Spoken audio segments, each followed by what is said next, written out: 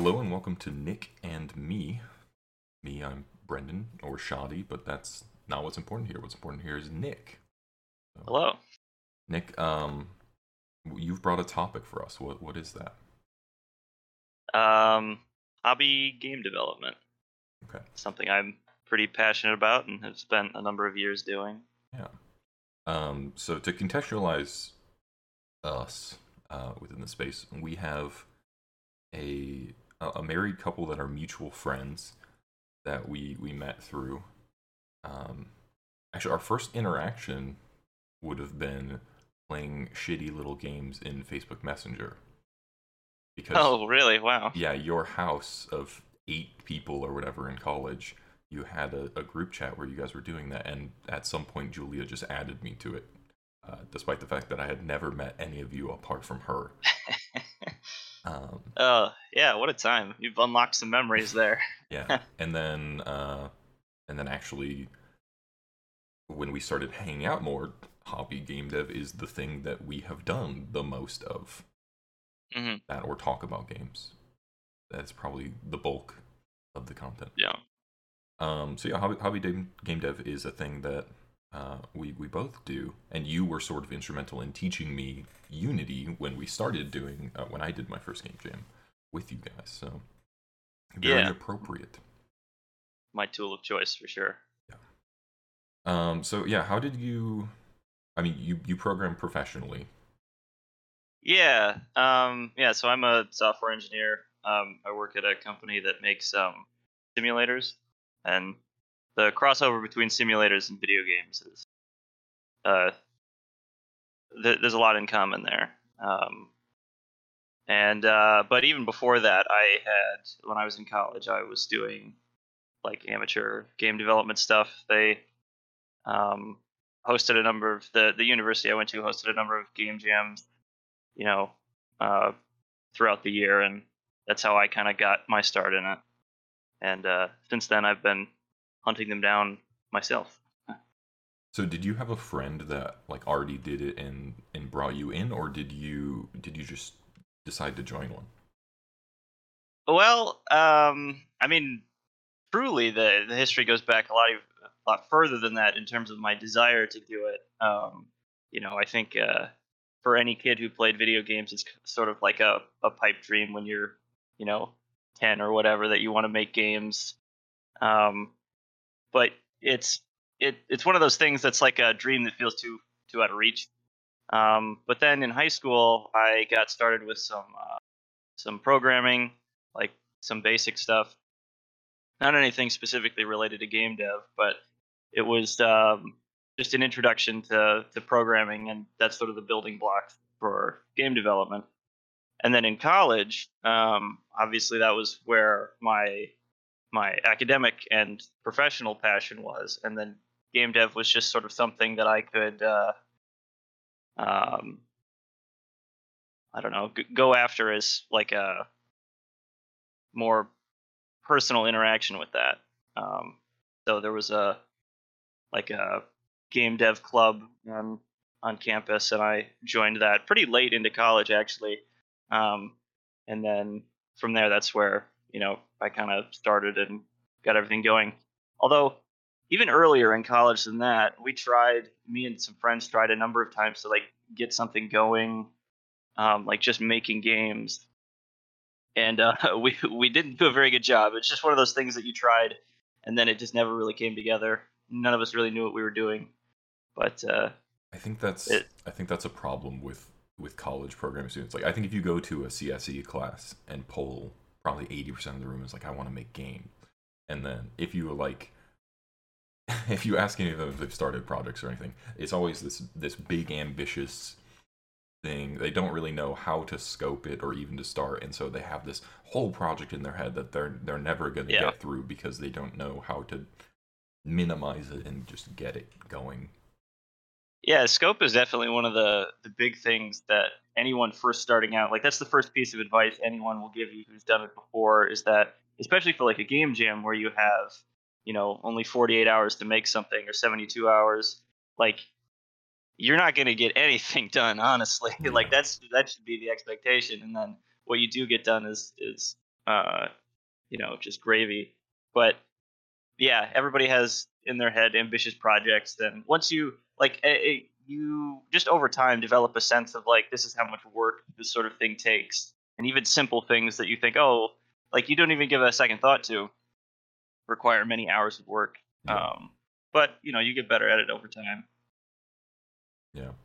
So you said it wasn't related to game dev, so maybe it's a little off topic for the general topic, but I think it's part of the core interest here. So you said you started getting into programming in high school, right? Yes, Was that a yeah. So class or did you just start it was a going? class. Okay. Yeah. So let's see, my freshman year was the place that I went to high school had like an IT class, Mhm. which was just kind of like an introduction to programming concepts and like the math around it.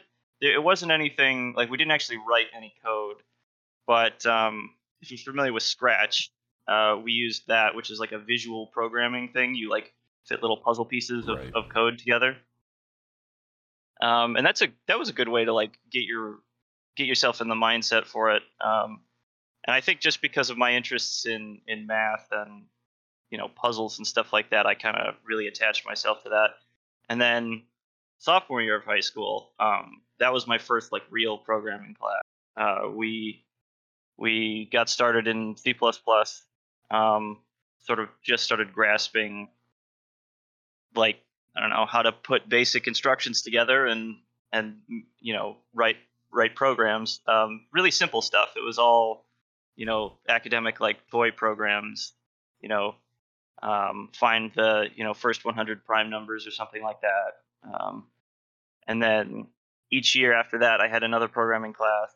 Um, and by the time I graduated high school, I knew that it was what I wanted to do professionally. So I pursued that in college. I think it's funny that you bring up Scratch as like an introduction to programming because now actually in the game dev sphere, uh, Unreal 4 or 5 or whatever has a very robust blueprint system that is basically Scratch. Like you can make a game without programming in Unreal. You just drag the blocks and like you switch the variables to what you need, but you don't write any of the code. It's predefined code blocks. Um, Yeah, it's really impressive now how much stuff they have for like getting people into it because it at least from what I understand, it used to be quite inaccessible. I mean, yeah, you had to devote like your entire hobby sphere and like stuff as a youngin to like really get into this sort of thing, but now it's a lot more accessible, which I think is fantastic yeah, because it opens doors for people who otherwise just you don't have that like huge barrier for entry. yeah. The way I got into programming was actually game dev related, but it didn't go anywhere for many years. Um, when I was starting from very young and continuing through my life, I played RuneScape all the time. Ah, And yes. at some point during middle school, like early middle school, like probably sixth grade, um, I was frustrated with a lot of the guide sites for RuneScape because it had either inaccuracies or like wasn't being updated fast enough or whatever. And I was like, I wonder if I could do this. And I started just in a folder structure on my desktop or on the family desktop because I didn't have my own computer, um, writing the HTML and CSS for a website for a guide site of RuneScape. And like obviously as a kid you don't know about like hosting and how people Yeah. can actually get traffic to your site and everything. Hmm. Um, but actually I did have to figure out traffic because I made the the folder structure with a pretty basic setup, and then I talked to friends that played RuneScape, and I was like, "Look at this," and then they couldn't because that's not how it works.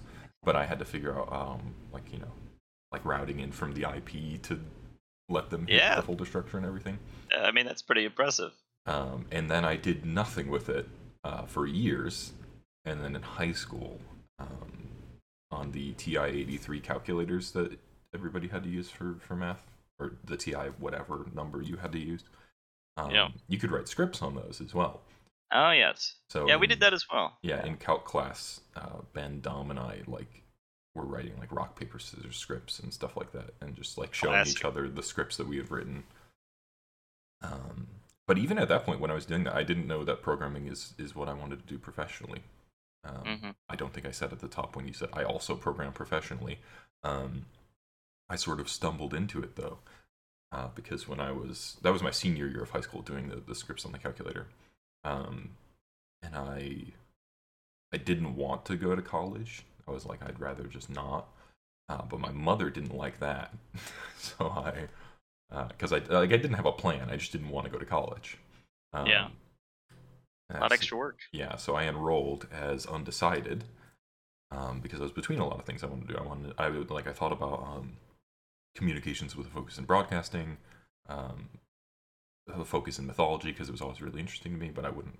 I mean, my career would have been academia if I did mythology probably. So I didn't know. So I went in undecided, and then at orientation at my college, I still saw the undecided on my card, and all of my friends that went there were going to engineering, and I knew programming was the thing I was like kind of interested in it. I just like went up to the lady at the desk and I was like, "This isn't supposed to say undecided. I'm supposed to be in CSE." And she just Wow. switched it, and I enrolled That's in CSE. incredible. Yeah, so that's how I got into programming, and then uh, went into Java web dev professionally, and then only started doing game dev stuff with you and Tom, Hmm. with our little personal projects and jams and stuff. Yeah. Well, I guess there was some interest in modding, which I guess is adjacent to game dev. You're building on top of something already there. Yeah, yeah, that is. I had like a sort of a stint in high school where we tried to write some mods or a mod. Didn't really come together, but it was interesting because we got to look at like heaps of source code that other people had written, which for anyone who's not a software engineer, um, a lot of software writing is actually reading. You have to read all the stuff that other people have written and sort of grapple with what's going on. Um, Or read the stuff and you've written that you've forgotten about. yeah, depending on how good the documentation is, if there is any. But yeah, so having that experience of like looking at some software monolith that actually is what makes up a game is eye opening for sure. And so yeah, modding is a great way to get into that and like really see what it takes to like make something work properly. Yeah. Because everything seems simple from the outside looking in, and then it's like even some of the small details. There's like so much that goes into it. Hmm. So And some games are easier than others. I mean, like even another introductory thing now is Minecraft, because like the computer craft mod for Minecraft is genuine Lua code, to control those computers and turtles. And so like you can learn a scripting language by playing Minecraft if you want to have this efficient turtle setup, and computer monitors that output like how much fluid you have in your tanks and stuff like that, which is the yeah, thing kids would be interested in. But like I remember, I think I even messaged you about this when I was doing it years and years ago. I tried to do what I thought was simple, which was to take an item from Risk of Rain 1 and bring it to Risk of Rain 2, because it wasn't in Risk of Rain 2. And that is, I don't remember the actual name of it, but it's the piggy bank that gives you 1 gold every couple seconds. sure. And I was like, this sounds fairly simple. Like, I'll have to model something, but I'll worry about that later. But basically, I'll make a dummy item. I'll find the gold, and I'll just add 1 to it every 3 seconds, which I was like, it should be fine. And I download the source code or unpack it, and get it set up in IDE. And like the structure of how they have their code set up was so foreign to the way that I was programming that like I couldn't find anything, Yeah, and it was a nightmare. It was like I don't understand what the structure is, because if you don't have someone telling you this is the way that we set things up, it's not going to make sense to you. for sure. So like when Yep. I got Well, and onboarded, especially you can go ahead. especially if it's like uh yeah, like a setup that you're not familiar with. Um like Risk of Rain is built in an engine, and I feel like your first go round with dealing with that sort of thing, it's sort of difficult to see the lines between what someone has written and all of this other stuff that's packed up. And yeah, I mean, it's like jumping into an ocean and you're looking for a very specific piece of seaweed. It's like, well, where do I go? How do I even start knowing what to look for? So yeah, but I mean, yeah, that's why modding is such a great way to like get perspective on those projects. Yeah, just definitely start with a non-engine project probably. I think that definitely adds too many layers of complication. Um, I mean, maybe some people can just dive in and do it, but I think it's more work for yourself for sure. Yeah, well, there's a little bit of yeah, there's probably some stuff you could do, but yeah, to look into that sort of thing, yeah, it's just vast. mm, It's always going to be vast. yeah, something like Minecraft actually has like really good modding tutorials and is pretty easy to just start going if you like follow the tutorial structure. Yeah, I mean that's the other thing is that you're definitely right that some games are more moddable than others. Some of that has to do with how much foresight the devs have if they are interested in having like communities mod things because they'll make it easier uh, to add things or to change things. Um, Obviously, it would be really difficult to mod something that I don't know someone wrote just kind of a one-off thing and had no intent of changing it themselves even. So that's I mean people do incredible things, but when you're just starting out, um, having that sort of setup, especially with a community like around a popular game like Minecraft, um, yeah, tons of tutorials. Like you just follow the instructions and you're gonna learn something. Yeah. Minecraft's an interesting case too because it was like I don't think they had the foresight for making a pipeline for mods. I think it was the community, like because like Forge wasn't made by the company. Forge is a community run thing, and now Fabric as well. It's like the community wanted so bad that they made the tools to set up Yeah. everything.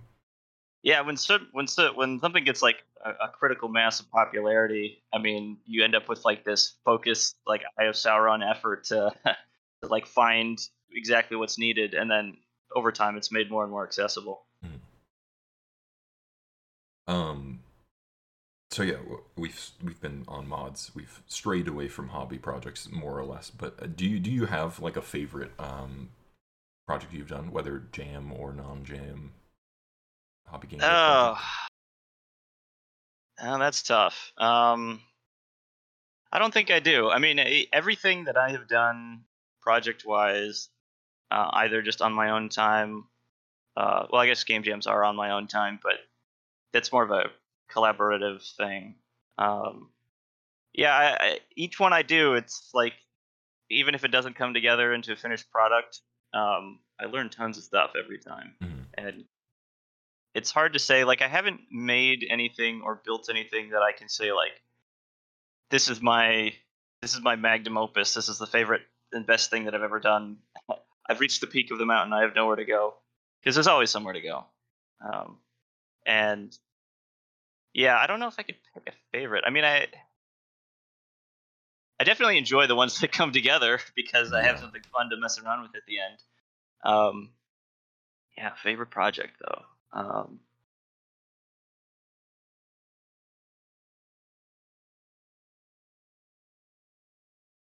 Yeah, well, okay. So there was one that it was a game jam that I was doing. It was just Clay and I, and we had a really funky theme. Like usually the theme is something that you can like. There's like a logical tie-in to some concept or some obvious implementation.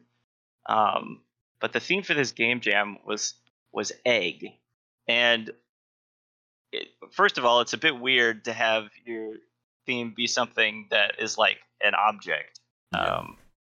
as opposed to like a concept. Um, so like I don't know, maybe that was part of what made it a really like peculiar project. Because the game that we ended up making was like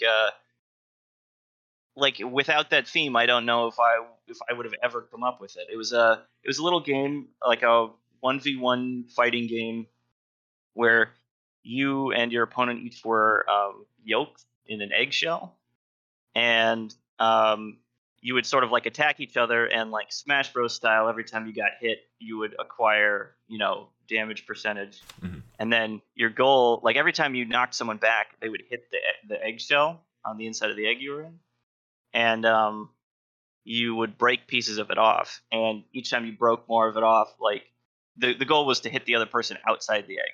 You would win then. Mhm.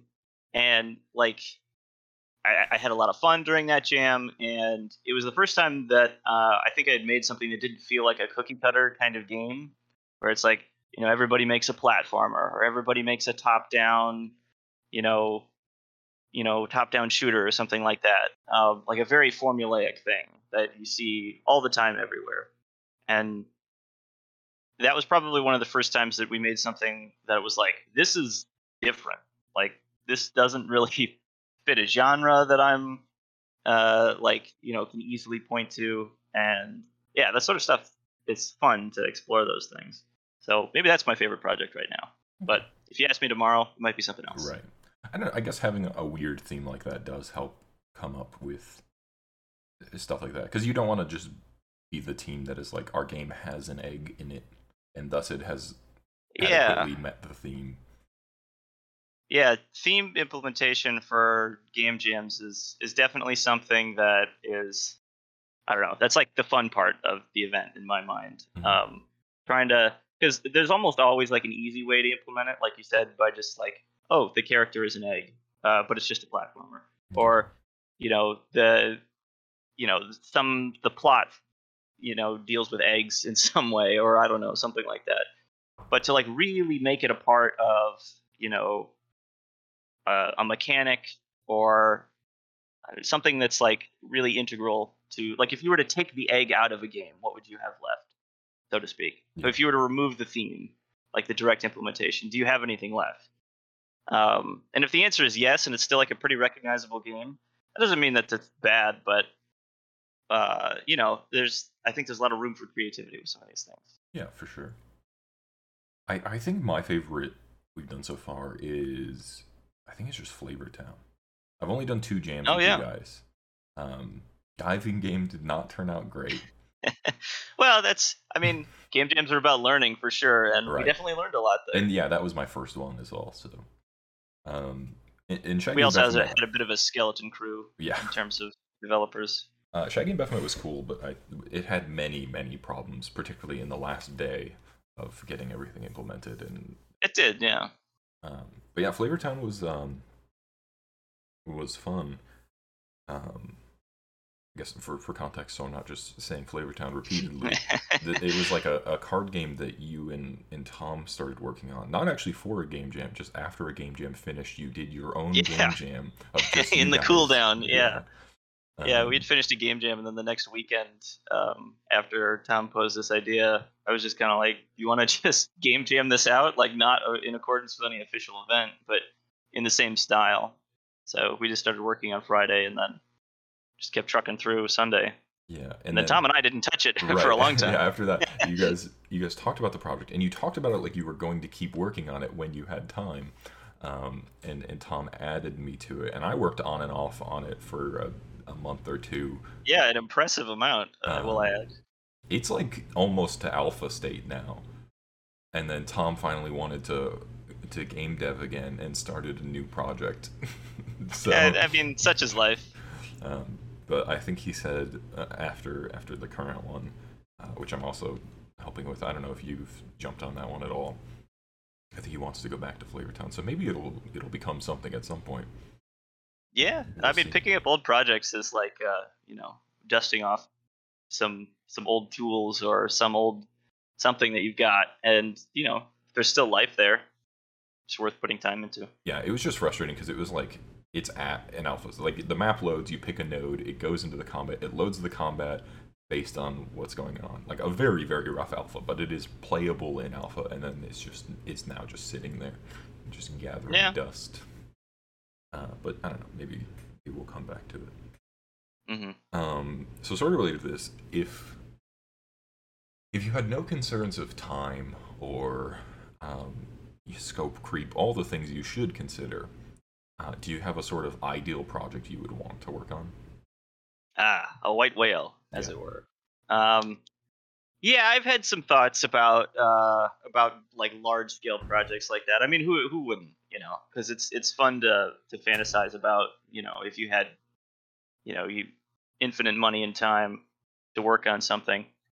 Um, yeah, I've thought about. I mean, personally, the games that I enjoy playing, at least for a long time, were RPGs, and I really liked, you know, I don't know, skill trees that were like large and sprawling, like Path of Exile style, just like a bananas amount of stuff to think through.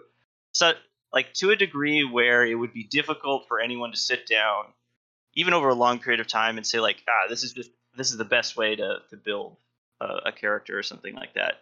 Because yeah, I just find that sort of thing interesting, where there's just like just tons of tons of stuff. Mhm. Um, and so having like building uh, like an RPG like that, um, but with the addition of I have like a sort of a personal fascination with magic systems in everything, in fiction, in games, in whatever, um, and I would love to make a magic system in a game that the player interacted with in the same way that like a scientist would interact with studying physics in reality, where you like try to learn and understand how this sort of difficult to understand system works. And like there are all of these like hidden quirks and ways that the magic system would work, and it would truly be like uh like I don't know, learning how to deal with this, or use it to your advantage as a player. I think that would be really fun and interesting.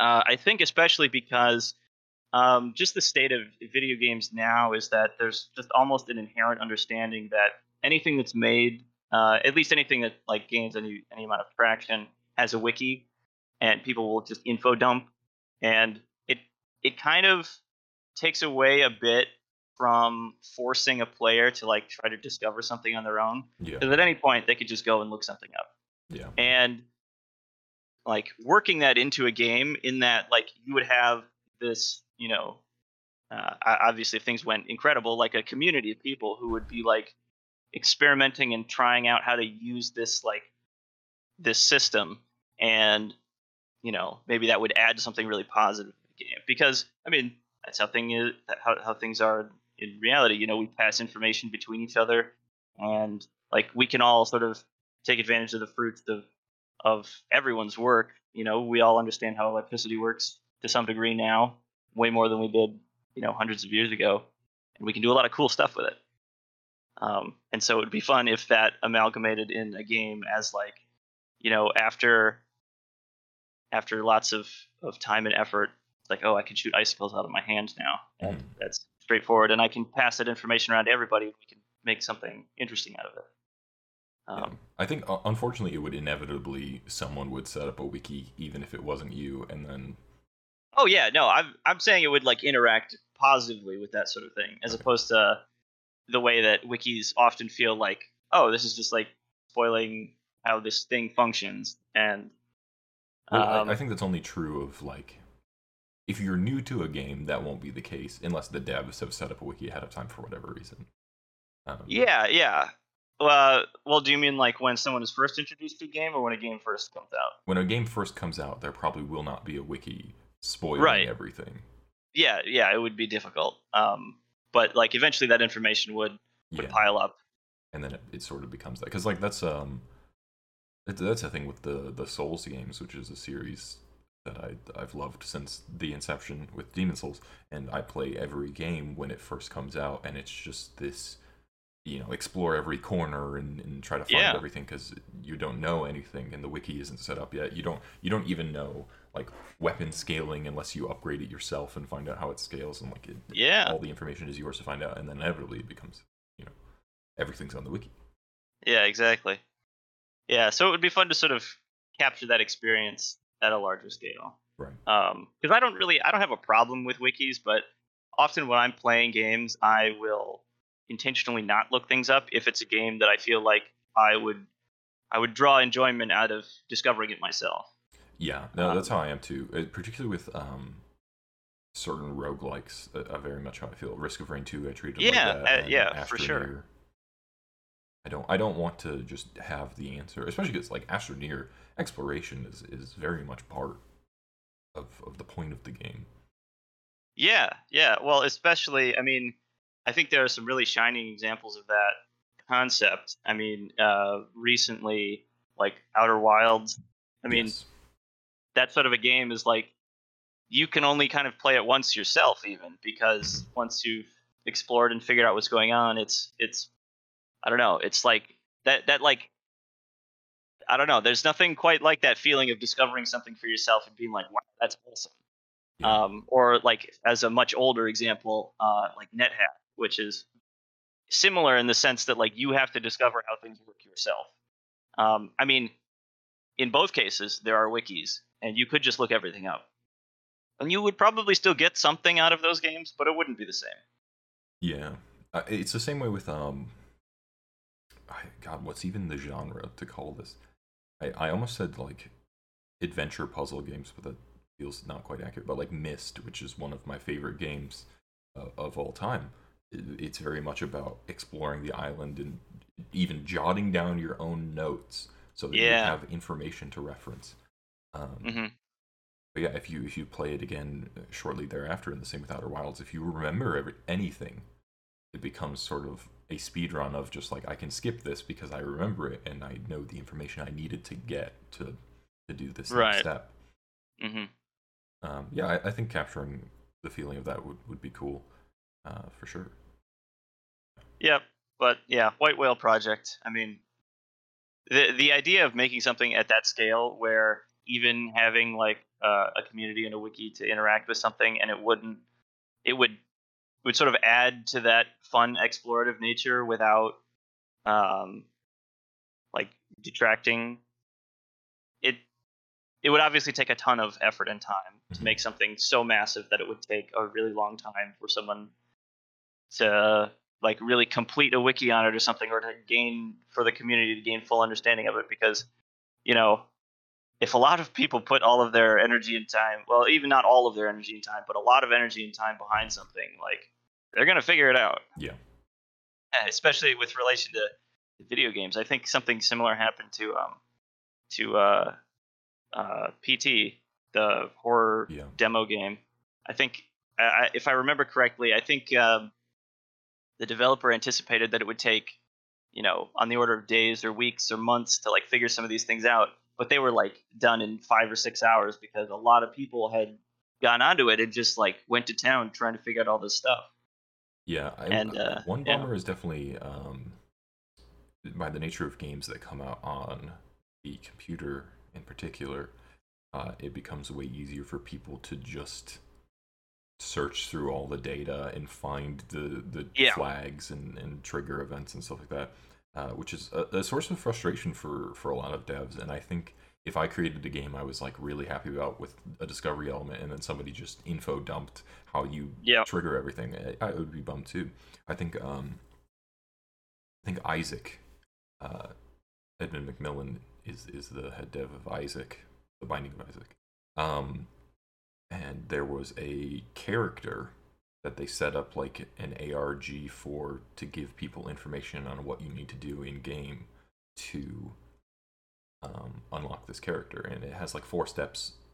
The character you play and the way they die is important to unlock this character, and just immediately people just sifted through the info and was like, "Here's how you do it."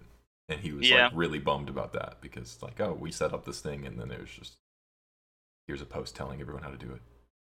for sure. Yeah, I mean, it's almost like you need to you need to have like cybersecurity in mind when you're making your game if you care to have something that is like that and not have it immediately be torn apart. But people are very proficient at unpacking things and sifting through them. detective style. Yeah. And I think with your white whale that would be a problem unless you It would, blocked yeah. it and prevented Well, people. yeah, it was something that I had thought of because it even like I don't know if this was clear as I was describing it, but even if you had a system like this that would take a long time, like there would eventually get to be a point where a wiki would be made and it would be Mhm. complete and it would have all the information in it. So, what you would do is every time someone started up a new save or something like that, you would have a seed for the save, and it That would would change everything. Yeah. it would randomize certain elements of it and change things around, which is an element of procedural generation, which I absolutely love in games. But again, that adds like a whole other dimension of time and effort into stuff because trying to like the procedural generation on its own is just a huge like it adds a lot to a game, but it takes a huge amount of effort to implement properly. Yeah. Um, because when you make something, you can't see all of what you make in a sense. Yeah. Just have for the first 2 weeks of your game a server set up that all your data functions call and return the data, and then after 2 weeks you just put it back into the game, and then people can data dump it. Yeah, there you go. Definitely does not add a layer of waiting or complication to your code at all. Yeah, no.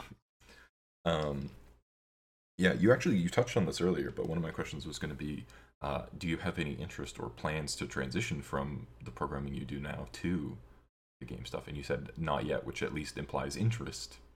Yeah, well, yeah, it's sort of it's definitely a desire. I mean, there are inherent difficulties in trying to make a change like that, just because the video game industry is incredibly saturated. I mean, we're in like a golden age of video games, so to speak. There's just like so much out there between like even amongst AAA studios, but then like the wave of independent development that's just been like swelling and building and crashing like a wave in a positive way, not crashing like a stock market, but Right. just like tons and tons of people trying to make things, and many of them being successful at like a high, at a large scale. Um, it's a difficult industry to break into, um, and it's. I mean, it would be a risk because in order to really like pump out a project and not have it drag on for 10 or 15 years requires that like you can't really do it at the same time as a full-time job. And with the work that I'm doing now, it's quite stable and like I have a secure line of income. And that would kind of go away for a while with the game dev project. And yeah, it's risky. It's sort of like you're standing at the edge of a cliff and you can't see exactly where you're going to land. And if you end up all the way at the bottom, then it feels bad because you'd have to build everything back up again if you wanted to try again, Mhm. because it would take a lot of money.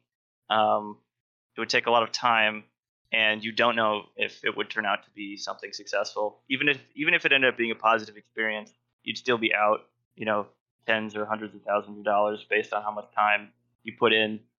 Talk about like paying artists to make assets, paying developers for their time. Um, yeah, it's just making a game is a lot of effort, Yeah. um, and there's always a chance that it just absolutely does not pan out, and you get nothing back for that, other than experience. But you can't eat experience. So I guess the B thread of this question, which I don't think I discerned from what you said, is would you ever work in the game dev sphere proper, like an actual game dev Yeah, company?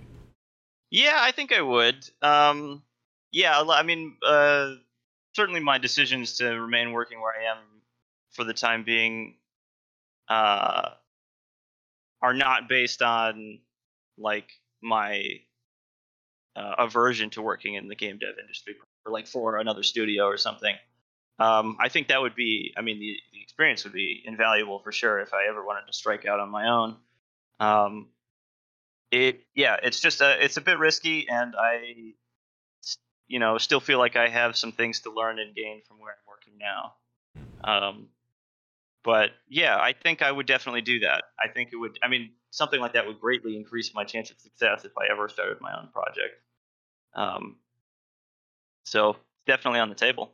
Okay, it's interesting. I don't think I would work for if I worked in game dev proper, it would have to be a pretty small-ish team, and it'd have to be a game I'm interested in. I don't think I could at this point do game dev proper otherwise, because the idea of being so disconnected from the process on the whole, and also just like all the you know all the stuff you hear about game dev proper now, especially with major studios with crunch and the amount of time you're expected to dedicate. As much as I love video games, and if it was a project I was interested in, I would dedicate the time. It's not healthy to do that. But like Risk of Rain 2, I don't think has like a huge. I don't think Hapu is huge. Um, No, yeah, I think they have 3 or 4 developers. Yeah. yeah, so like that's a company I would be interested in because I love Risk of Rain 2, and I know the game pretty well. And with a smallish team like that, I think it would be fun. But yeah, I think if I made the transition to game dev, it's I was gonna say way more likely, but that isn't accurate necessarily. Way more likely for me as a person to make that transition if it was a hobbyist game dev that somehow took off and made sales. That like Yeah. something me, you, and Tom made, we put on Steam, and we somehow made enough money that we could like be like, oh, we can realistically do this. Yeah, I mean that's the dream for sure, because Yeah. then everything sort of slides into place. Like you can make an easy transition from Mhm. like your day job to doing something like that. Um, and I'm sure that's happened before, but you hear about the successes and not about the order The of many, magnitude many more failures. failures. Yeah. Yeah, Yeah. That's why I was like, most likely is not the right way to word this because it's not likely to happen. it's definitely not likely to happen, but you don't know if you don't try. Yeah. Um, so yeah, Yeah. I don't know. I think it's interesting working on stuff with you and Tom because like the approaches and how we view things are always interesting. Is like you are someone who believes in the structure of like a well defined scope and making sure things don't get out of hand and all that. Whereas like I don't think if you have one sole focused project, then I agree with that because otherwise you'll never get anything done. But I don't think having your white whale on the side that you put time into every once in a while, like shooting the moon, because if you say you have two projects you're working on, one you're really working on that's structured and you're doing things scoped, and then you have your white whale that you're putting a little bit of time into. Eventually, you might have some core piece that you're like, this is the thing I was aiming for, or some capacity, the prototype version of the thing I'm aiming for, and then you can, um, if you finish your structure project, do it as a pitch for the people you are working with. Be like, I have this. We could we could do the thing. yeah. I mean, and I think I mean, in a perfect world, I think that would be a great way to go about it. Unfortunately for me, and this definitely does differ person to person. Um, Motivation is like uh, a hot commodity. It's a hard resource to come by. Yeah, no, I feel that. Especially, I think it's even like especially the case for people who are in a position where their hobby closely aligns with the work that they do day to day, Mhm. because you're sort of accessing the same parts of your brain, and you just get exhausted. Like Oh when yeah. I come home from like a full day of work or a full week of work, it's not always the first thing on my mind to sit down and continue to program as I have been for the previous 8 hours or 40 hours in the case of a week. Right. Um, and that makes it hard to make progress on like a project like that, or at least to do so consistently. Because sometimes you're having a great day and something's you're fired up, something's on your mind you want to try, and you get in there and mess around and work on your project a bit. But that's I think one of the big things that it stops projects like completely is you think about it like it's on your mind, but you just really don't want to work on it. And to bring a lot of these things into fruition one of the things you need is you need the ability to work on something when you don't want to, Yeah. because you won't get things done that way, Well, like finished. that's why I think it helped me, you, and Tom being on. Like, I mean, Flavor Town is the most prominent example of this because when you and Tom didn't want to, I still was good to. So Yeah, progress was still being made even if you guys weren't there yet. And the way I mean, I suffer from the motivation problem as well in everything that I do. Um, but if particularly with Flavortown and future projects and anything like this, if you give me information that I'm interested in and tell me things that need to get done, I can start getting them done. And it as the successes of things, like if I complete something and it's successful and it's good, I will feel good about that and it will sort of keep things moving for a while. yeah, But if I momentum. run out of steam, I'll be gone. Yep. And that's the thing I've run into with like streaming in particular. Like, um, when I was really not starting out streaming, but when I was like, I'm gonna really give this a go and do it. I streamed every day for 100 days, and then I was exhausted. I was like, I'm gonna, and the 100th day was also a 24-hour stream. So I was like, Oh goodness. I'm gonna take a break now after this 24-hour stream, and then I didn't stream for months because I was like the steam is gone, and that's everything with me. Yeah. Well, not only the momentum, but you're sort of. I imagine at some point you you took out a loan, so to speak, which is I think something that people can do with their motivation. And when you do that, you have to repay the loan back. Yeah, And the way that that manifests is like you get burned out and you feel like you really don't want to do the thing for. yeah, yeah. That's true. Uh, and yeah, that makes things even harder because like from a neutral level, it's difficult to draw motivation sometimes. But then coming out of burnout is its own animal Hmm. for sure. Well, that's so an interesting thing, um, and I don't know if this is case for you, but an interesting thing for me with motivation is, um, I can sort of leverage expectation uh, against motivation, because like if I sometimes it's just enough to tell people that I want to do this thing, and I become beholden to it, like this podcast. Once I have told people, it became a thing that like I planned to do. Yeah, Um, but with the hobby dev projects, if I if one of you or Tom is actively working on something, that I am a part of, even if I didn't necessarily have the motivation, I would feel this sort yeah, of idea of like, well, we're a team in this, and they're working on it, so like I should be doing yeah, things. So yeah, so those are probably the two approaches that help. So like with Flavortown, it was like, oh, you guys told me about this project, I was interested. I started programming things. Things were working, and I could see progress in the game, so I kept going.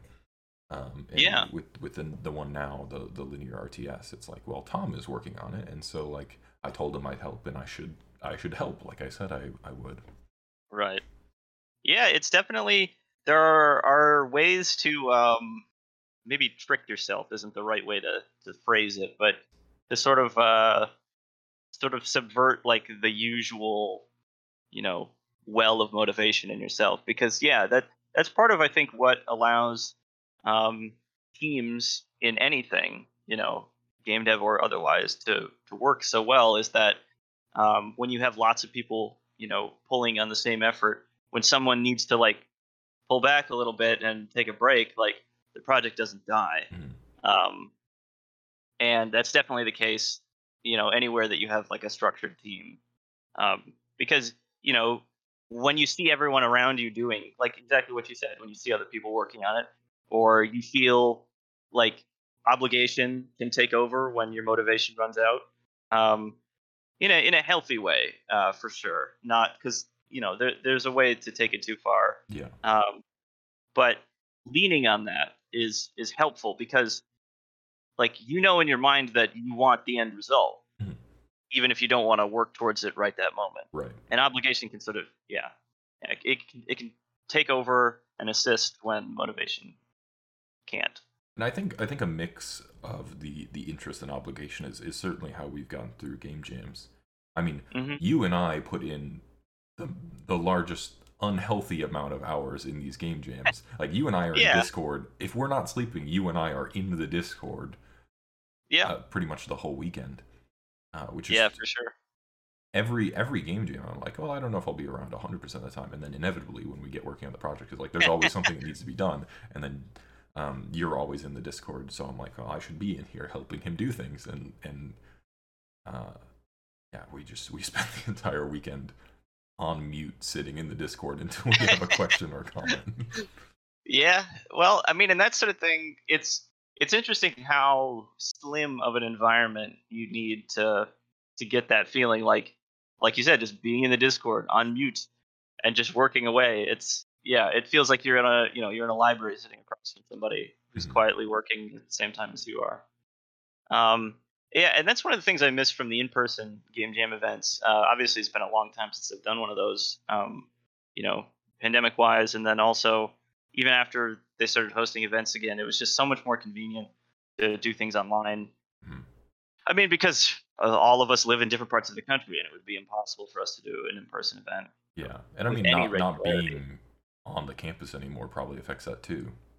Yeah, yeah. I mean, there's a certain fire that you get from being on a university campus when you've got all of these people around you who are doing similar things. It's like it's pretty motivating, Mhm. honestly. It's a nice push to have. And so now that it's just me in my apartment, you don't get the same environment. Yeah, Um, but yeah, the Discord during jam events provides some of those things.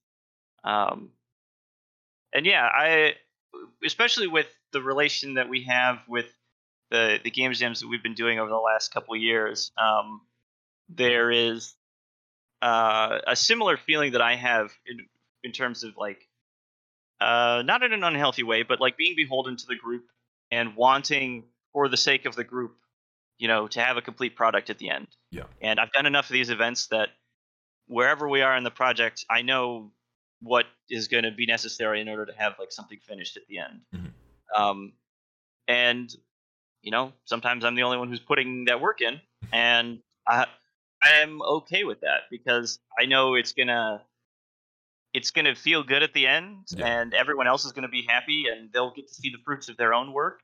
Um, and honestly, it makes me happy to do. So yeah, yeah. I agree. yeah, I honestly, I wish with the non-game jam projects that we've worked on, we mimicked the structure of game jam and just like we had a Discord that was just for that. That like me, you, Tom, whoever else is working on it, whoever's doing art, whatever, are in, and we could be posting pictures of progress and stuff, and have a voice channel that we could jump in and out of to like help motivate us to do it more. But Tom doesn't fucking check Discord ever, so that's an impossibility. So we should have a ah, Telegram chat. well, we do have one of those, Yeah, but um, yeah, trying to utilize the structure of a jam for larger scale projects, I think would work to a degree. But there's something special about a game jam project and knowing that no matter what, it's going to be done at the submission deadline. yeah. That it changes the way it. Uh, It definitely helps with I motivation to be like, Yeah. Well, it's sort of like you could see the finish line at the end of a race, yeah, and so you run harder because you know if you run harder, you're going to get to the finish line faster. mhm, Um, And with a game jam, you see the finish line, and you can make something. Well, in that sense, it's like the finish line is coming at you, and yeah, you better have a project by the time it hits. Um, but it's a similar idea. Like you know that it's going to be done regardless, and if it turns out to be terrible, you don't have to deal with any of the consequences of that. For a longer term project, it's like okay, if this is terrible, I'm just going to have to go back and rewrite this, or you know, just yeah, undoing work is a good demotivator for sure. yeah, If you end up putting something together and it's like this does not meet our needs, we have to refactor this. We have to like reorient how we've solved this problem. Um, and with a game jam, you don't often have that. Although I take that comment with a grain of salt because there are lots of game jam events that last longer than what we do. We pretty much only do jam events in like the 48 hour, 72 hour, Maybe we've done a couple that were longer than that, maybe 5 days, and it's still a short enough amount of time that you can like reasonably expect that someone who considers themselves invested in the project is going to spend all of the free time that they're able to working on the project. Right. As soon as you go past like a week, um, It's easy to make they're excuses and put it well off. excuses, but like I think it's reasonable once a project gets to be a certain length that you can't expect someone to, you know, hold their breath for that long and Oh yeah, continue to no, but I spend all of mean, their time on it. you might have And people that at so, the start of the 2 weeks are like, well, it's 2 weeks, so I can put it off till later, and then they're well, only there's there until the 2 or 3 days at the end anyway. yeah, there's that element as well. Yeah, but just there's those smaller scale events, smaller scale time wise.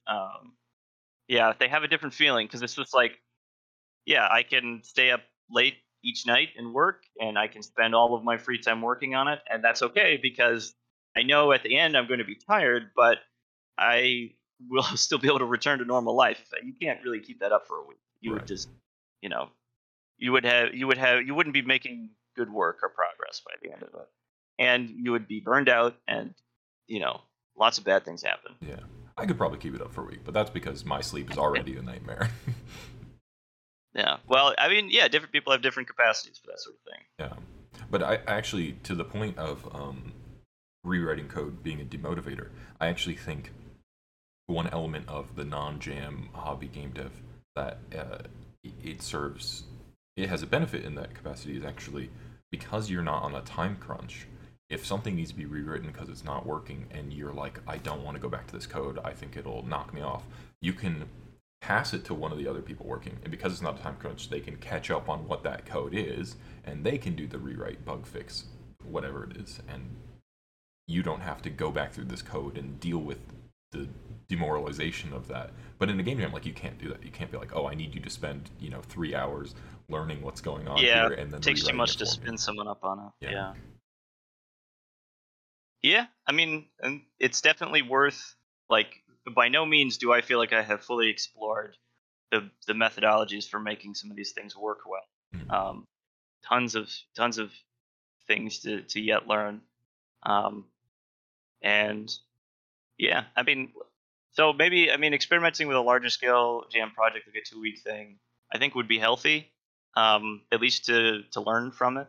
Um, and maybe more of the things that would happen during that event would carry over into longer term projects. Um, yeah, because shorter events, they're definitely they like I said, they feel different and they're kind of like a special case Yeah. situation, different skill set almost. Yeah. I definitely I want to do a longer one. I think it's going to be a hard sell for the group at large. Um, Yeah, probably. Yeah. but yeah, I think if we found like a 5 day one for the next one, I think most people would be down for that. Um, yeah, I don't know. We're in the process of looking for a jam, but we haven't found one that quite fits right yet. Yeah. Although there are a lot out there, it's just a matter of sifting through them. Yeah. Hmm. I don't know. I'm trying to do it more. I mean, obviously, like we talked about doing more jams in a year, but I'm also just trying to do the hobby, the game dev stuff more, which Tom is both a good and terrible resource for that because he generally has a project running, but then at some point he might just abandon that project for something else, and then you're like, well, what now? Do I jump ship to the new one? What do I do? Yeah. Yeah. It's definitely. I mean, it's sort of just the curse of everyone ever is like you get like the honeymoon phase of a project where you've got all this motivation and you're just like you're envisioning the end result and it's just fantastic, and then you get bogged down in something, and usually like with some experience it's like okay, you can get bogged down once, you can come out of that, and then it's like okay, now I'm back on top, I'm back on the horse.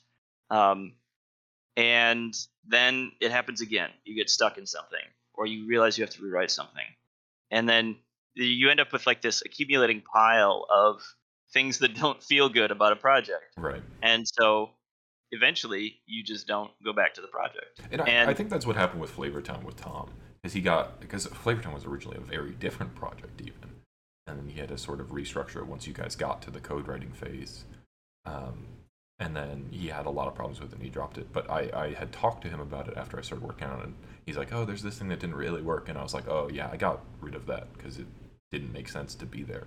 Like like all the players being in a ring, if it's supposed to be like a Slay the Spire battle type thing, I was like, this is unnecessary UI weirdness going on. Why not just have them arrayed how they are on the screen?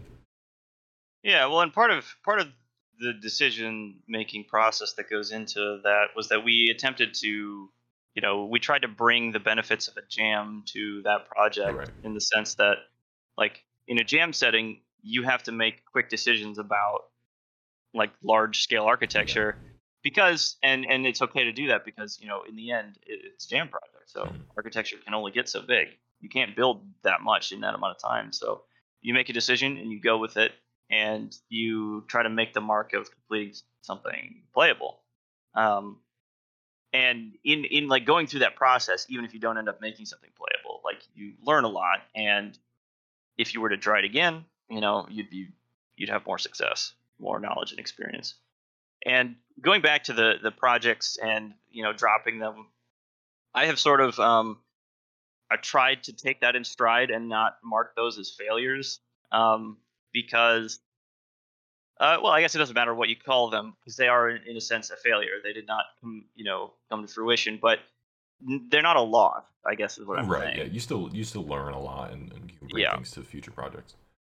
yeah, and that's the biggest key, I think. In order to go further in this is to, every time something like that happens, every time a failure happens, to not let it be a loss, and to draw something positive that will make you better at it the next time. Yeah. I don't mentally. I don't have Flavor Town in the failure basket yet because feasibly we could go back to it. And I think that's another thing. Like having extra hands on the project helps because at some point somebody might just, whether it's you or whether it's somebody else, just be like, I kind of want to go look at that again and see if there's something I can do. And then activity in the project brings new life to it. It Um, does, yeah. so yeah, I think like the only projects I consider failures are ones that are just me working on it and I have lost motivation and it's like, well, I don't know that I will ever return to this. And so that one Yeah. is just kind of like, I'll push that aside. Hmm. Um, yeah, I don't know. I think it's nice having the you, me, and Tom just on a random project that someone can be tinkering with because it helps to bring other people back to tinkering with it. Yeah, it does. Yep. And doing that tinkering is valuable in itself. Mhm. Anytime you have to go to Google or to a forum to understand how something works, you're getting better. Yeah.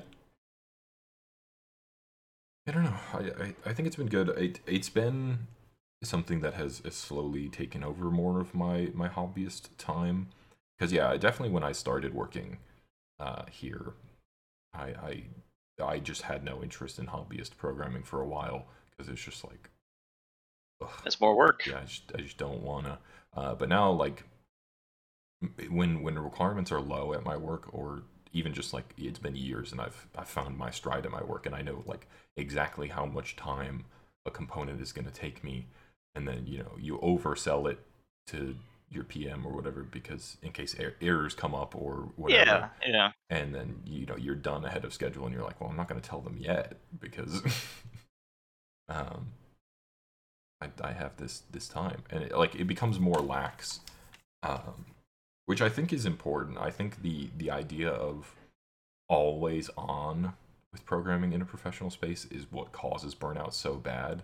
Yeah, it does for sure. I think there's an unspoken, although I guess I'm about to speak about it, but there's an unspoken understanding between the people who write the checks and the people who do the work that there's going to be some time that they will be paying me for that I will not be working, and that is necessary in order to keep up, like to not burn out, and that's just part of the cost of doing business. Yeah, and it's built And into some elements of programming.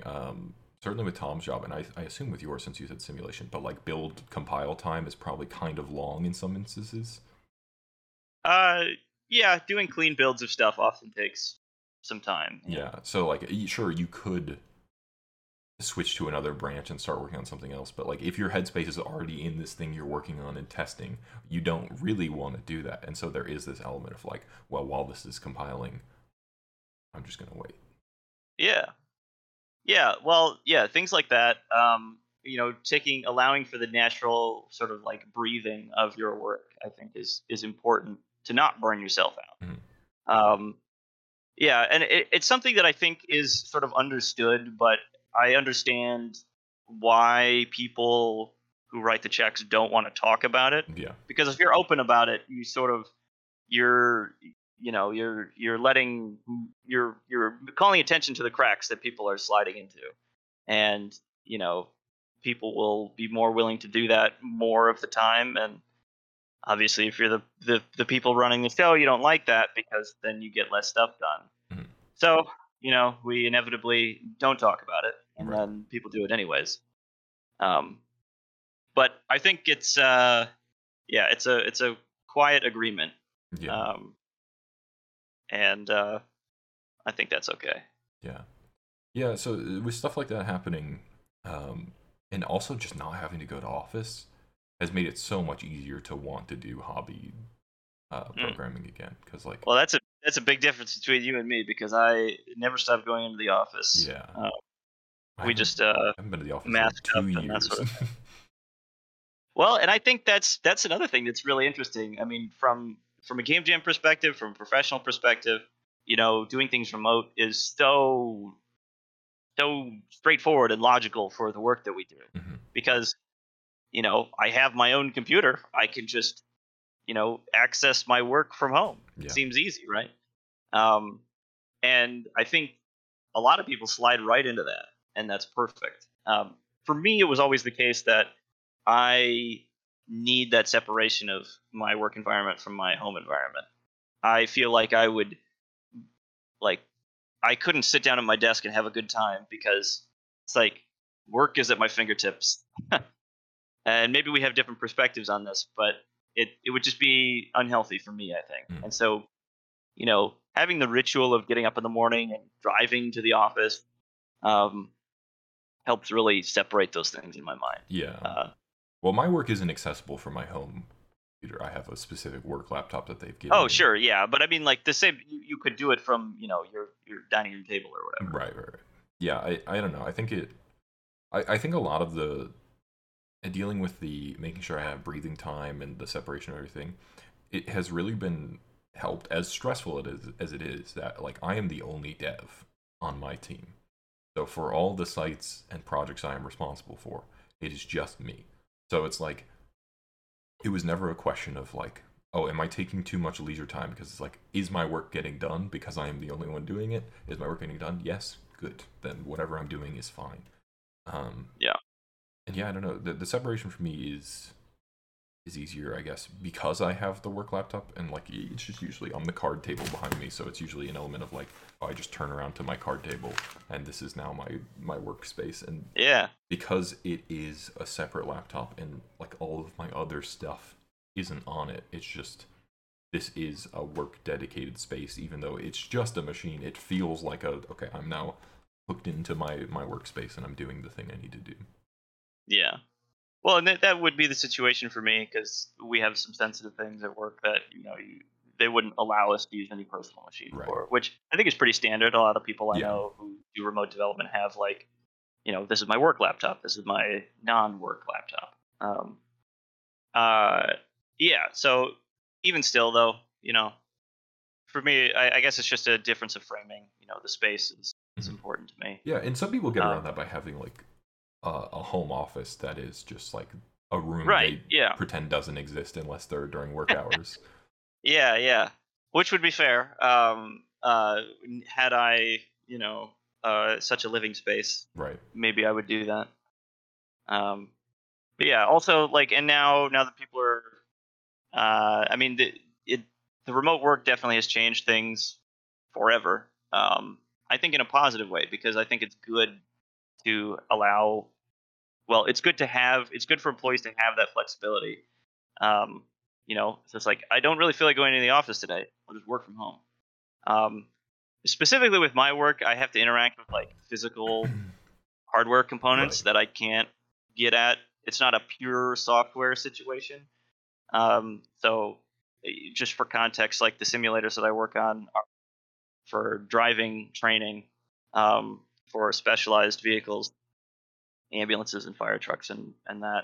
And the simulator itself has like a physical cab that resembles what those people would be driving in those vehicles. And I don't have one of those in my home. Right. And so in order to test things, you need to be in that space sometimes. Um, but even still, like seeing other people in the office, that gives me like the specific flavor of motivation I need to do my work at a level that I can continue to not be fired, I guess. Right. um, yeah. So that sort of thing is helpful. But from a jam perspective, the pandemic introduced remote jams in a way that, like, at a scale at least, that they were not before. Because game jams, as I knew them, were like collaborative in-person events. Right. And I know there were remote jams before already. I think Ludum Dare. I could be wrong about that, but I think that was always web based. Like you always submitted something from wherever you got it done. But things like the Global Game Jam or any jams that were put on by like the university or those sorts of events were always in person. Mhm. And the flexibility for doing them remotely opened the opportunity to have like the large team that we have when we do jams now, which I think the last couple on average have been maybe like 5 to 10 people, which is Yeah. a lot. And that's only possible because we can communicate through Discord and over long distance and like really still sort of fake that feel of being like in the same room and having a discussion with somebody. Mhm.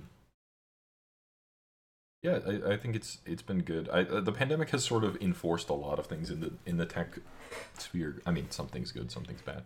But like, I don't want to go back to office at all now. Like, Hmm. the remote work has been great for me because I'm a person who can do it. So like, I want to not go to office. Um, and some people, like, they need to go to office whether by motivation or just by nature of their job, like you said. Um, yeah, I don't think we should transition every job to remote because I think that's an unrealistic thing. It is the thing that works for me and I think is great, and I like doing all of my stuff remote, so I don't have to worry about going places. Right. Like when the pandemic started, I didn't buy a mask for 8 months. Not because I was going out without a mask. I just didn't go out. It's just like I took my Yeah. trash out. That was it. Yeah. Definitely. Yeah. I mean, you can get groceries delivered now. You can yeah, get all of your things done from the safety and security of your you know the whatever the war room yeah, and that's that always is sort an of been individual's apartment. the structure of my life, sort of, because I don't drive anyway. So it's like going places wasn't a thing I did a lot anyway. But yeah, I don't know that I would have ever been involved in a jam if not for the pandemic pushing you guys to start doing them remotely. Because yeah, I mean, I live in the same places as Tom and Julia, but I don't know that they would have done one here. Yeah, that would have been you'd have to find something. And yeah, that's I mean outreach was always a part of jams that I mean they've been going on for a long time, but I only got introduced to them because of my involvement at school with the game dev club that I was a part of, and then you're aware of the events as they come up. Um, but yeah, with the remote stuff, it's you see a link to a project that someone made, and it's like, ah, yes, this event exists, and you can participate in it from wherever. It's a lot of additional freedom. Yeah, It's been good.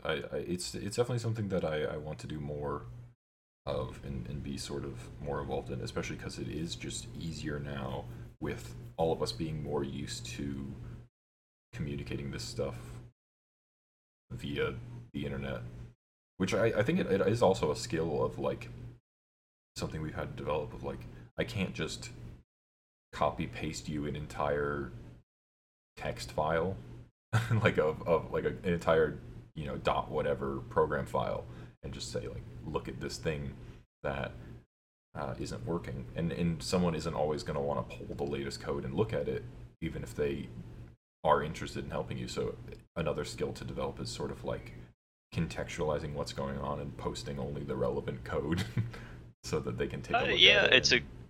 It's a good exercise for sure. Yeah, it's been a problem with the. It's been a problem I've noticed more because I've been helping people now who are going through schooling for programming, and they're like something isn't working, and I'm like, okay, great, what's going on? And they're like, well, when I run it, it just doesn't work. And I'm like, no, what's the error? What's the information that tells me what's wrong, and where is the code? Which I guess, like, yeah, I just don't remember back to being in college, but I'm sure it's the thing that I did too when I was learning programming, like just not really understanding how to communicate what's wrong in a way that gets you help. Yeah, well, and that's definitely a skill to develop as someone who does programming for a living, because invariably you will run into something that you don't know how to deal with, and in order to get help from somebody who is knowledgeable about that thing, you have to be able to articulate what the problem is, at least to some degree. And being able to collect that information is definitely, yeah, it's a key skill. Yeah, and I think the jams are especially helpful with dealing with problem solving because like there will be failures and there will be many of them because people are rushing through stuff. Yeah. Stuff isn't being integrated on the fly. It's happening when things are done in their own safe little bubble. Yeah, I mean that's part of the nature of just like having multiple people work on a project like that is that they're working on their portion, and then now they need to make sure that that portion works, and then it does, and then now they need to make sure it works with the stuff that everyone else has done, which is a unique animal from the first two. Right. But I think it's made worse in the jam because we're all working in main, but we've separated ourselves into scenes. But Well, don't like, throw us under the bus like that. I mean, we do, but ideally it wouldn't be that way. right. But like in a work environment, right? Like you branch off and you're working on Yeah. the real code, so integration is at least partially happening while you're working. Yeah, well, definitely part of that is the way that Unity works. Yeah. How we do a lot of our projects as Unity is, very composition oriented, as opposed to some other, structure that you might use. So you make an individual piece to a puzzle that ends up becoming, the player or an enemy or something like that. And it has to fit with the other pieces on that object uh, as like an additional step. So it's not like there's not just the enemy code over here. There's the enemy movement and the enemy attack and the enemy health and all of these things.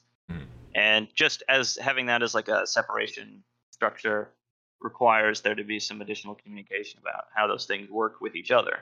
Yeah. Yeah, I know. I also think tangentially related to that, another problem is when people are new to jams, they feel this sort of impossible weight of like, oh, I couldn't possibly. Yeah, that is definitely a thing. Which it was a Sure. problem for diving game, the first jam I did with you guys too, because I was like, I've not worked in Unity, or like I had opened Unity and like fucked around it. It was like I don't know how to actually do anything, and you and Tom were like, no, just come and do it.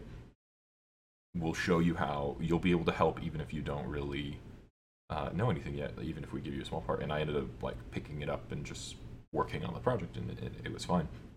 And with the next jam we're doing, which we don't know what it is yet, but we've sort of started pre-planning, figuring out who has interest in all that. I've reached out to 4 people now who are either programmers in some fashion or learning to program.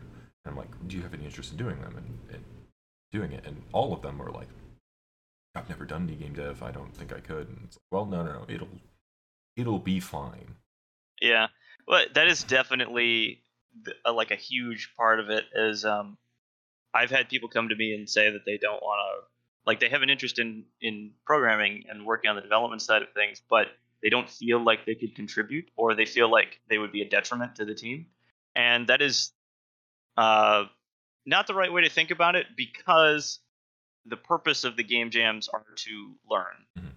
and everyone has to start somewhere with this sort of thing, either with programming in general or with using an engine or doing programming at under the constraints of a game jam. And it's a perfect event for this sort of thing, because even if you create an absolute dumpster fire, it's done after 2 days, and Yeah. then no one has to look at it again. We talk about some of these other projects that you want to touch again after a jam event, or like a long-term project that you want to come back to. A game jam doesn't have to be that. It can Right. just be, I just want to throw these spaghetti noodles at the wall, and even if none of them stick, I'll have learned a little bit about spaghetti noodles. Yeah. Yeah. The game jam projects are probably generally not something you return to, unless, like, obviously this is another case of you hear about the few success stories, but not the thousands and thousands of, like, you hear about Yeah, Vampire Survivors was a jam game, right? Um, I don't know. It could be. I think it was I I could think it was a definitely jam see game. it as a jam game. So, but like anything like this, I think Loop Hero was a jam game. Like anything like this, where you hear about this game that was a jam game, and then they sold it on Steam, Yeah. and it made a bunch of money. This is probably a team that really fucking busted out their jam project and had a really solid prototype that they felt comfortable building on that. 99% of the time, you've learned something, Well, you've made something fun, but you're not yeah. gonna you're not gonna build on it that much. Yeah, well, and that's a lot of what, like, in terms of framing those sorts of situations, like, a jam can be a different sort of event if you have people who are all experienced Mm, versus people who are new. Um, they are different types of circumstances. They're different events. Like, even if you're, two separate teams both working at, say, the global game jam or something. If you have a dev team of 2 or 3 people, two of them are new. You're not going to make the next, super hot.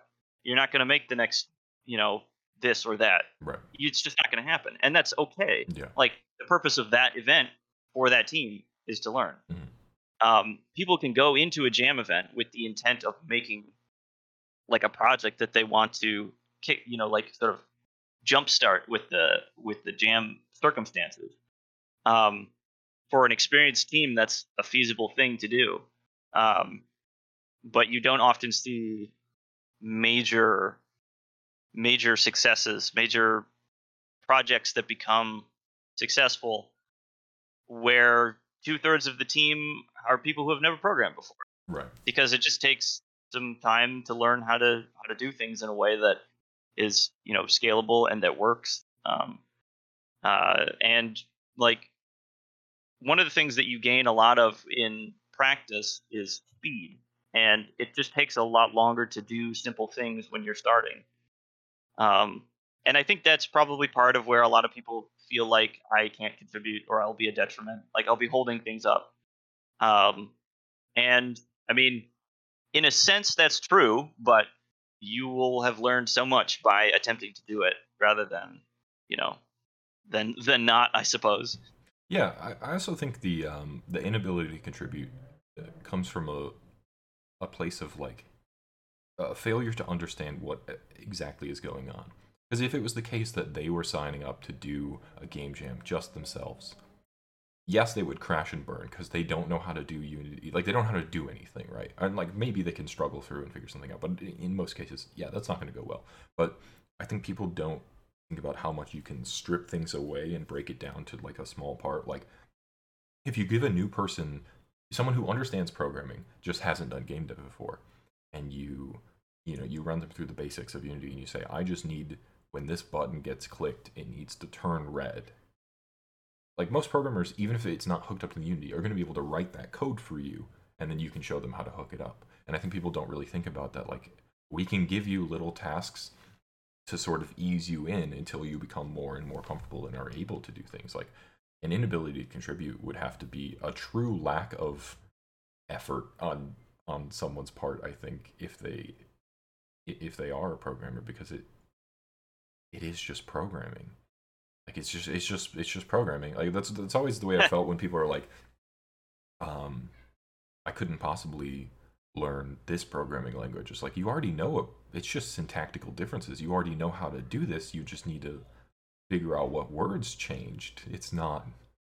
Yeah, although I mean, there are certain big differences between some things. I mean, for example, like if you were to go between using C++ only and then trying to use Haskell or something like that, Mhm. there are major differences in language infrastructure. For a lot of programming languages, they share a lot of common traits. Yeah. Um, so yeah, skills carry over quite reasonably, and it's similar to when you are learning new spoken languages. The first thing you need to do before you learn a new language is to learn how to learn a language. And when you start to break down like what pieces do what, yeah, it's easier to acquire you know those skills. And for programming, that would be understanding like overarching programming concepts and being able to apply those to other places. um, and it is true that game development it's still just programming. It's just you're doing a different thing, but it is a different tool set entirely. And I think even the most seasoned programmers, developers who are professionals, would tell you, you know, becoming really good and proficient at a particular tool set, you're still going to have a spin up time Oh yeah. learning something new. Yeah, that's why I meant specifically the scripting part of it, and then you teach them how to hook it into the Unity toolset. Like the scripting part Yeah, of it is very much it's just you're writing scripts. It's just in C#, which probably a lot of people don't interface with normally when they program. Um, they're probably coming from depending on profession. yeah, Yeah. but probably they're coming from C++, Python, or Java. I would imagine those are the three the major ones now. Those are certainly popular. Yeah. Um, yeah, I don't know. All of these, and some of them I get, like some of the people I reach out to are very new to programming. Like one in particular is just taking his first programming course and has been in it for about 3 months. But it's like you're doing Python scripts for your course. You've learned the loops and how to, change data in a dictionary. It's like that covers pretty much the basics that you might need to manipulate within a script. Potentially, yeah. I mean, depending on what it was that you were trying to do. Yeah. Um, Well, the basics yeah, that I we think. would hand off to a new programmer that covers, probably what they'd need to do. Yeah. There's also, I think, a big difference in perspective on how some of these things work and how people can contribute to these projects based on the level of formality of their education with programming. Because I feel like the way that people interact with the concept of like writing a program to accomplish a task or working on a project that you are like creating a small piece for, you come from a different place when you have one background or the other. Um, and I think it's healthy to have people on your team who are both, or to have those perspectives is nice. Mhm. But coming from a more formal background, um, can like it I don't know, it gives you a different perspective. You get a sense of like the scale of a project, or the depth of the how complicated something what somebody wrote is. um and I feel like there's more of a maybe a theoretical approach to things that is useful sometimes but also a hindrance Yeah, sometimes. it can absolutely be a Whereas, detriment where you're like, I have to make sure this is all right before I ever. Like, I have to make sure I have mentally worked it out and it's all perfect before I write a single line of code. well, Um, there's that element as well. And the what I would say is for people who don't have a formal training, it's so much more about getting something working. yeah. Um, because that's just like I don't know, it's like surviving in the wilderness sort of.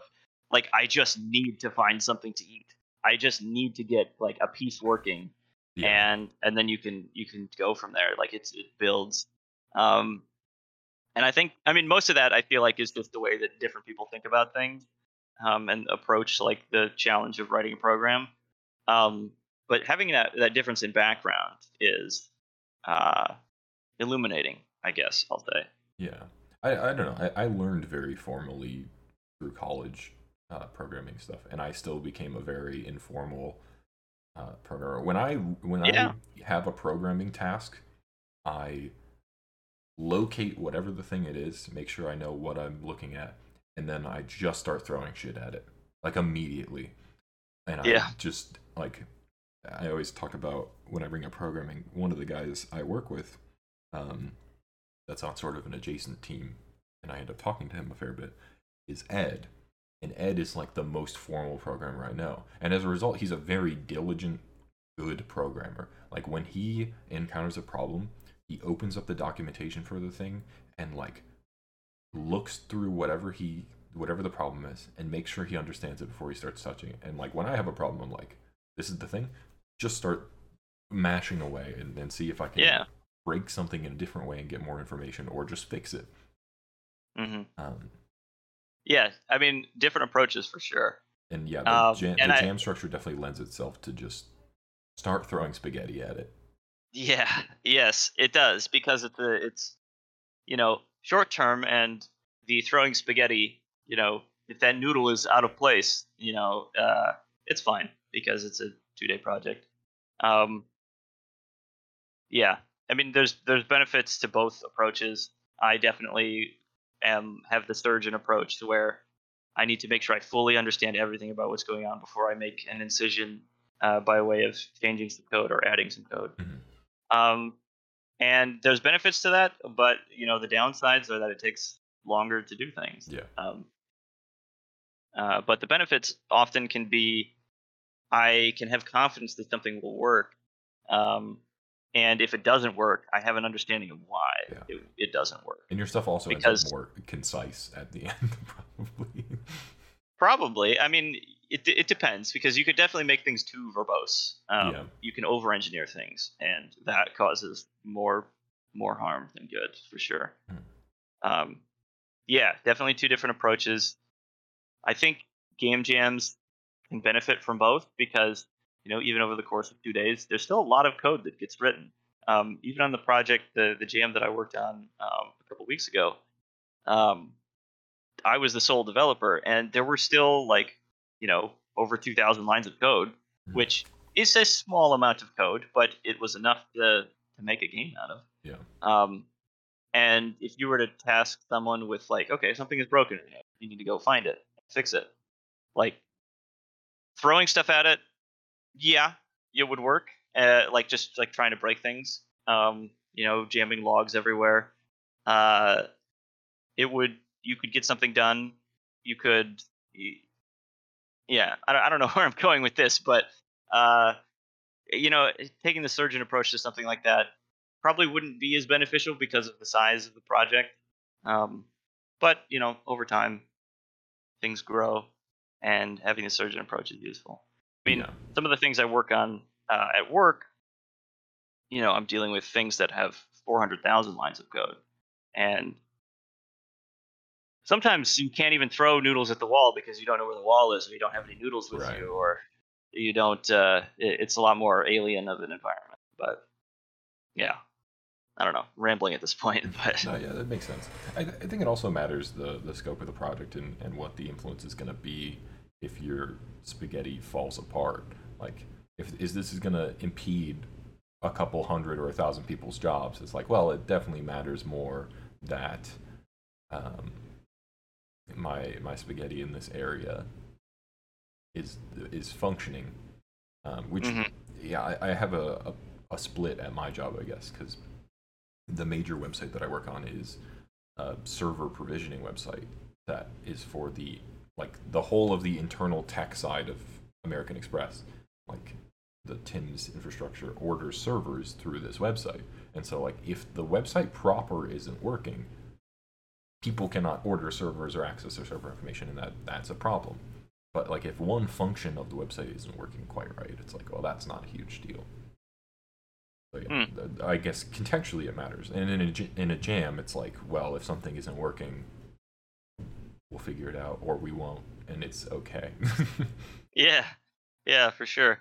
Yeah, I think the big takeaway is I think what people tend towards in terms of like the surgeon approach versus the spaghetti approach is that they are both good in different Yeah, circumstances, and I think it's better to have both of them in your tool belt and consider them to be tools than to like even to just recognize that you are one that you'll prefer to do things one way or the other, and you just stick with that because certainly over time as my growth in my growth as a developer, it has become useful to have both approaches. And while I definitely tend towards the surgeon, like sometimes you just need spaghetti. yeah, for sure. You just need to figure stuff out. um, and yeah, I mean that's just part of the process, part of the growth. Yeah, yeah. I think it would be interesting to do another one of these as a genuine retrospective after a project, whether it be a jam or a project that came to fruition. Just like going more in depth uh, on a program project and just talking in this capacity with with it fresh in mind. Yeah. Because I think retrospecting stuff like that is beneficial. Oh, absolutely. Well, even in the last jam, we had 2 jams ago. We generated quite a lot of feedback. We did a postmortem, which is a great thing to do after anything.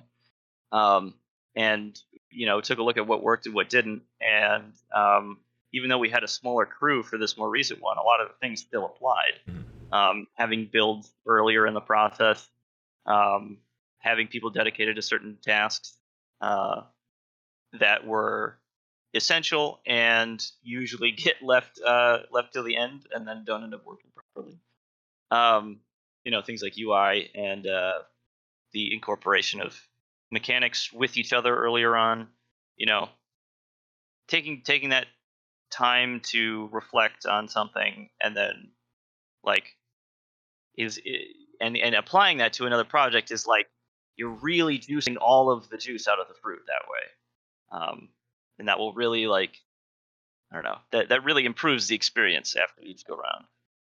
Yeah, yeah. And I think we've got a good thing here. We talked for an hour and 40 minutes, which I did not expect. Um, Hopefully, if anyone has made it to this point, they either learned something or feels comfortable uh, trying uh, something in this capacity that maybe they didn't feel comfortable with doing before. Because I mean, yeah, I think people look at this programming as like programming is this ultra hard thing that like only a certain subset of people can get into. Um, and I've talked to a lot of programmers. I think it's exactly the opposite. I think there's only a small subset of people that couldn't do programming, and it's really just a matter of breaking it down to the small parts and just trying something. Like you need to just do the thing if you want to do the thing. Yeah. Well, it can often be difficult to know where to start. Yes, and And I have a thing that I tell new programmers now that I think is beneficial because I've have now a number of people that have come to me interested in programming, and I always tell people take something small that you really understand and try to make a very basic version of it. And the thing I always recommend is rock paper scissors because it's something everyone has played since they were a child, and it's a fairly simple game that everyone understands. And I say just make the most basic version of this you can. It asks for an input, it picks an output, it tells you the result. And then once you've done that and that works, you can iterate on it and you can learn more. But just doing that much, if you have no basis of programming, will teach you a lot of stuff that you need to know. yeah, if you can get to the point where that is something that you've completed, certainly you will have had to set up an environment to work in. You'll have to understand. I mean, I guess it depends on the language. If you're using something interpreted versus compiled, Right. interacting with the interpreter or the compiler. Um, and yeah, I mean, dealing with those basic input output situations. Yeah, I mean, there's a lot to unpack there for sure. And getting to that point is certainly beneficial if you want to go forward with that. Yeah, I think it's a problem of not breaking things into parts. Everybody sees the whole and they're like, I don't know how to get here. Like, no, you Mm. need to take this to its most minimal step, Google how you do that, learn it, do it, and then build on it. Because, like, Mhm. yeah, the first step is pick your IDE. Like, pick your IDE, Yeah. download it, set that up, start a project, and then, yeah, once you have a basic, that's why Hello World is always the most basic project, because it's like, really what Hello World is teaching you is setting up the environment. And people like to laugh at Hello World because it's like, oh, it just prints a line, how easy. It's like, well, no, that's for new programmers to make sure they can structure, set up a project structure, and then, yes, print a line. But the stuff before the print a line is way more important. Yeah, it is. Well, that's an excellent point about Hello World, because that is generally what people. I mean, I like to think of it as this is the first thing you do when you're working with a new tool set, whether that be extra languages or other things like that. But yeah, that's exactly what it does. It's there's no mental capacity required or no figuring in the actual code portion. I mean, you have to figure out how to print the line out. Yeah. Like you have to, in C++, you have to include, your IO stream, and you have to, you know, run, you have to have a terminal that you're outputting to and things like that. And so it's not nothing, but for Python, it's just print hello Yeah. world. And getting to that point is, yeah, like you said, it's about the steps to set everything up to work properly. Um, and what you mentioned about breaking things down to their simplest step is definitely. I mean, we can come full circle here with setting up a first game or a first programming project like that, that you intend to like pull forward into game dev. Um, scope, smallest possible scope is the best place to start. Right. Everyone has these grand visions. Everyone overscopes their first project. It's the nature of things, but at the end, it's like, can I make rock paper scissors the game? Like you said, can I make like a black square jump up when I hit the space bar? That's the game. That's it. That's all you need. Hmm. Break it down into something extremely simple. Yeah. And that is really good for game dev in particular, because you immediately get thrown into, if you have a complex idea, all of these things that are complicated to work with. It's like networking is complicated for multiplayer. Faders are complicated. Uh, you know, uh, example list, next item. Yeah, I mean, working with like controller peripherals. That's the thing. Like, there's lots of stuff that Right. there's a whole rabbit hole for each one of them. Um, and it's really like getting your hello world in terms of game dev. It's like, have it take in the space bar and make it move your square up one or something. Yeah, I think that's how every project has started. It's been a cube that moves in some direction when a button is pressed. That's how all of our projects have the Yeah, I mean, first step in a scene. if it's something like that, card games are a bit different. Oh, yeah. Or yeah, but having those physical situations, yeah, set up your player movement, push WASD, move around. Hmm. Yeah. Yeah, I think people just need to try things in very small implementations. And programming is way more about Googling than people realize. Nobody knows everything. It's No, you are teaching yourself how to find the thing you need to find and right. understanding how it works. But you don't have access to all of this knowledge at all points. Especially once you start working in multiple languages, because I've worked in professionally, I've worked in Java, JavaScript, and Python are like the three major things I've worked in now. And then personally, Lua, C Sharp, C++, and it's like I now have in my head 6 different ways to initialize and use an array, and I'm not going to pull the right one every time. And so sometimes, even though it's one of the most basic things, I need to Google how to initialize an array in the language I'm working in, because I have 6 implementations in my head and I don't remember off the top of my head which one is the right one. Yeah. Well, that's you bring up a good point about the googling stuff. Because it's definitely with the way that things are set up now, in terms of like how development works. It's more important to know how to not to know how to do a thing, but to know how to figure out how to do something. Yeah. It's like you need ask the right question. You know that you need a certain thing, and that's usually sufficient. You know, I know that I need really fast access at the front and the back of this container. I don't remember what it's called in this language that I'm working in, but if I probe the internet, it'll come up pretty quick. Yeah. And yeah, and you mentioned earlier, speed is absolutely a factor here, and you will get faster because some stuff you will have in your head and you'll know how to do it. And Yeah. that's absolutely a hallmark of someone who's an experienced programmer. But I don't know a single programmer that, if given a complex task, could just sit down and write all of it without looking up any information. That just doesn't happen. Hmm. And I think people definitely have this idea of like, oh, these programmers just know how to do things, and I don't know how to do any of this. It's like, nobody knows how to do any of this. We just know how to look for how to do any of this.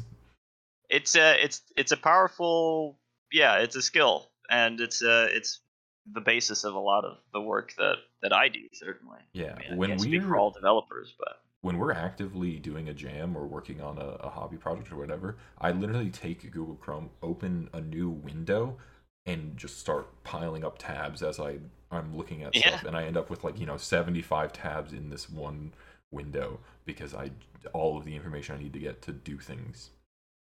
scattered across many a Stack Overflow post, Yeah, many a Unity forum. God forbid you have to go through the Unity documentation. that's not great. It's also they maintain old Unity documentation because people might be using old stuff. It's such a fucking nightmare.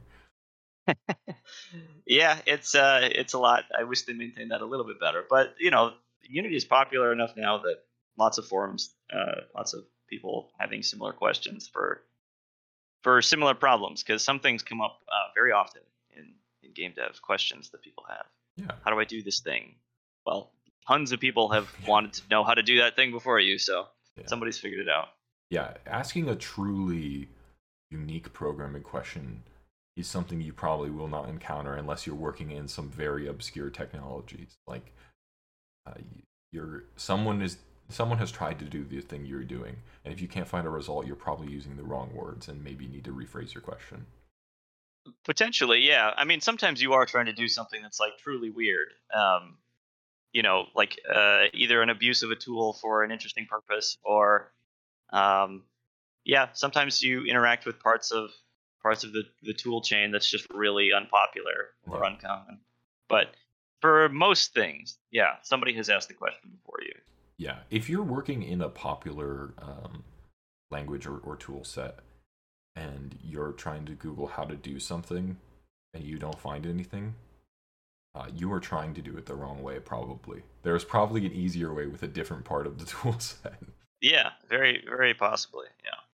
Um, yeah, no, I think we've got a good episode here. We've clocked like 2 hours. Yeah. We've talked about hobby game dev. I think it'd be fun to do another one of these, whether it's a retrospective or even just down the line talk about game dev again. Um, I don't know that this episode will necessarily be a resource for people to learn stuff. Yeah. But I think if anyone interested in dev, I think it might be helpful to hear that, like, you start from something, and that's often something irrelevant. You know, like neither of us are doing the thing that we started programming in.